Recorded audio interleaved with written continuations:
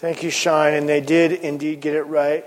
It is about Jesus. And so remembering that and having that echo in our ears, let us come to the gospel reading for today. In the Gospel of Luke chapter 2, starting in the 15th verse. I invite you to stand as you're able.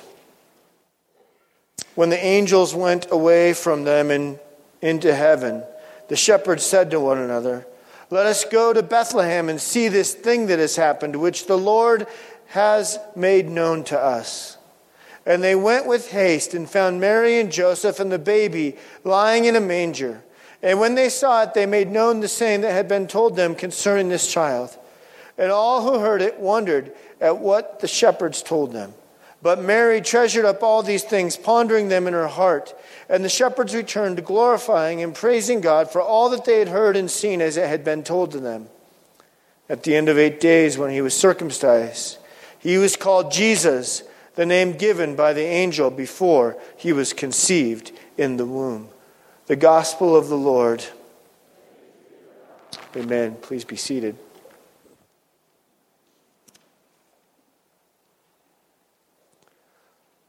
So what did you get for Christmas? As you opened up those presents, and I hope you were blessed with gifts this year, we remember, all of us remember, that those gifts symbolize something bigger. A gift that all of us received, whether we opened a package or not. And that gift, of course, is revealed to us in God's Word, the Jesus memo, as Shine shared with us this morning. The promise that Christ has come to redeem us and save us. And as we heard last week, that name, Jesus, which means Yahweh saves, that God Himself saves us. It's the gift at Christmas.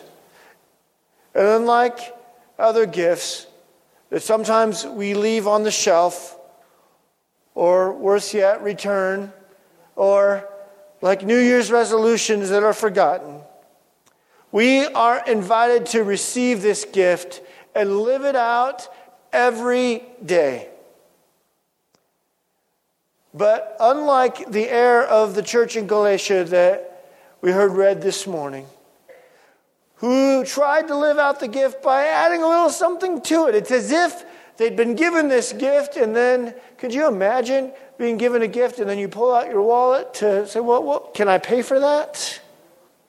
How offensive would that be? Well, that's just what the church in Galatia did when they tried to add to the gift with their works of the law.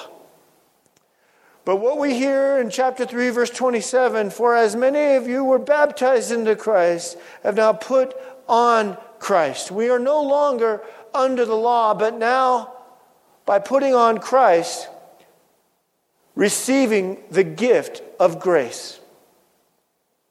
This gift of grace comes from Jesus alone. And this gift of grace that Jesus gives is not by our own doing or our works or our good things, but by the good things that Christ Himself has done. This is the gift at Christmas. The Jesus memo is the Word made flesh. The Jesus memo is this gift. The Jesus memo is written on our hearts now by the Holy Spirit. The Jesus memo is God with us, and God at work in us, and God at work through us. And the Jesus memo, this promise, this gift, is costly. Costly not to us, but to Christ, who came from the manger to the cross. And sometimes it's hard for us to count the cost and understand just what it is that Christ has done. One day at an assembly line on the Ford Motor Plant, not long after the auto industry had begun, none of Ford's workers could fix it. So they called in his famous designer, Steinmetz, and he tinkered for a few minutes, threw a switch, and it started running. Ford, a few days later, received a bill from Steinmetz for $10,000. Ford wrote back, "Charlie, don't you think for a few minutes of tinkering, $10,000 is a little too steep. So Steinmetz sent back a revised bill. Tinkering, $10. Knowing where to tinker, $9,990. You see, only Jesus knows where the tinkering should be done in our lives. And He paid the highest cost to do that. The greatest cost with His own life. Christ always knows where to turn that screw and which belt to loosen and which is the most beneficial octane. He knows just what we need. Or to use the analogy from the Scriptures today, to put on Christ, He knows what we need to hem and fix and cut and tinker with to get just the right fit as we put on Christ. For this new year, I'm inviting you to receive this precious gift of grace. God Himself is inviting you. He's challenging you to let go of sin, to let go of being in control, and to let His gift transform you. You see, in Galatians, Paul wrote passionately about the gospel because he was so deeply disappointed with the church there in Galatia. They'd attempted to return the gift and do it themselves, and that is impossible. We need to put on these new gifts at Christmas, that new clothing, and that new clothing is Christ. Luther said that according to each Christian, we continue to experience in his heart times of the law and times of the gospel. In other words, sometimes the law convicts us of our sins. And other times we feel that grace. The times of the law, he writes, are discernible by a heaviness on our heart, by a sense of our sin, a feeling of despair brought on by the law. But it doesn't end there. Christ came to redeem us, and so we have times of the gospel. And yes, while we live in this life, sin will meddle with us. We will fall short and we will fail. And we need to come again and anew every day, every morning to this gift of grace. The time of grace, Luther writes, returns when our heart is enlivened by the promise of God's mercy. Have you noticed how people have seemed to personify the year 2016? Whether it's in social media or in conversation, or whether it's because of the grief in their own lives or the grief over celebrities who we've come to love on a screen or a stage or in our earbuds. But can I tell you the truth for a moment? All the brokenness, all the death, all the despair, and all the joy that happened in 2016, it'll all be part of 2017. The only thing that can make this year new is Christ Himself. It's not your New Year's resolution. It's not your new promises. It's Christ's promise in you. Christ's promise in you. This, of course, is not to say that your good choices, whether to lose weight or study more or Netflix less,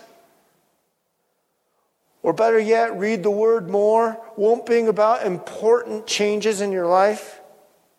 But all of these changes are under the law. To experience a truly new year, one must return to this gift. Return by repenting, that is for sure. But we return as we repent by receiving. Luther would go on to write, with this change of garment that we put on as a new birth, a new life stirs in us. New affections towards God spring up in our hearts as we put on this gift. New determinations even affect our will by this grace. All this is to put on Christ according to the gospel. Needless to say, he writes, when we have put on the robe of righteousness of Christ, notice it's not my righteousness or yours, but Christ's. We must not forget to also put on the mantle of imitating Christ. And so our actions are indeed affected by this Jesus memo. As we open up this gift of grace, he comes to us, as Paul writes in 2 Corinthians, in Christ. The old has passed away, he writes, and behold, the new has come. We have a new identity in Christ. In our baptism, we are given a new identity. And while that old identity troubles us and meddles with us, we're called to no longer live like that old identity, but to put on Christ and live like it. One commentator likened our transformation to a royal transformation, not unlike that royal wedding many of us were transfixed by a few years back when Kate Middleton went from being Kate Middleton to Princess Kate Middleton. You and I have a royalty as well. As Kate was incorporated into the royal family and given a new identity, you and I are incorporated into Christ. As we're incorporated in Christ, we're incorporated into the King of Kings, made children of God. A new identity. This faith comes to us by the power of the Holy Spirit, revealed to us in His Word and sealed with the promise of our baptism. And we can taste and see that the Lord is good, that His grace is real as we come to this table today. This table of grace. If you are broken, if you are sinful, if you are hurting, if life is out of control, come to this table of grace and be redeemed. And then put on that robe, that new identity, Christ's righteousness, and live anew. Are you in need of a New Year's resolution that will truly make you new? Then it's time for a good old-fashioned altar call. Come to Jesus. Shine was right. It's about Jesus. Not baptized yet? Then come to the table. Talk to a pastor. Talk to an ambassador. Let's get it scheduled. Let's bring you to the waters of this promise, this grace that Jesus has made possible. Are doubts overwhelming you? Then look at Jesus. His very presence split our calendar into two. The transformation of lives and societies from His work on the cross remind us that His promise is real. His history-making act of rising from the dead comes to us by a gift of faith, but also we can use our gift of reason to see that there's testimonies that proclaim the truth, the historical truth of this promise. Talk to someone sitting next to you, or another dear friend or Christian, or come to a Bible study, or talk to a pastor about those doubts. Don't let another day go by. Let Christ and His promise redeem you. Baptized Christians, remember your new identity. Don't let this gift sit on the shelf any longer. Come to the table of grace. Put on the mantle now of imitating Christ. Not by my power or your power, but by this gift. Don't fall into the trap of the Galatia church that says you'll make it happen. Remember, it's always God's grace and the promise and gift of faith that He does in you through the power of the Holy Spirit that will make it happen. And remember, it's by His name you are blessed. As we heard in the book of Numbers this morning, we are benedicted every time we gather for worship. You hear that word of benediction. It comes right there from the book of Numbers because of that blessing. What does blessing mean?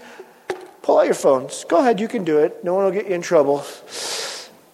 Open them up. Open up your browser and type in, what is blessed?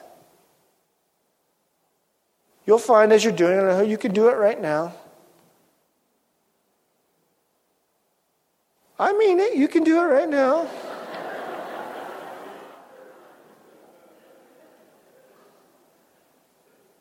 And as you read on your screen, and hopefully it'll pop up soon, maybe as it did for me, that first definition that will come up for what it means to be blessed is holy and consecrated. And maybe later today when you come back to that browser, you'll see that promise of blessing again. That's what Christ's righteousness does. That's what this gift given to us does. He makes us holy and consecrated. Consecrated for what? For His purpose. For this new identity. This gift of being in Christ. And as Numbers said, so shall they put my name upon the people of Israel, and I will bless them. You are blessed by God's promise. You are blessed, as the Jesus memo, God's word proclaims, by the gift of His Son, Jesus. So open this gift. Listen to the Jesus memo. Listen to God's word. You have a new identity. Now live like it.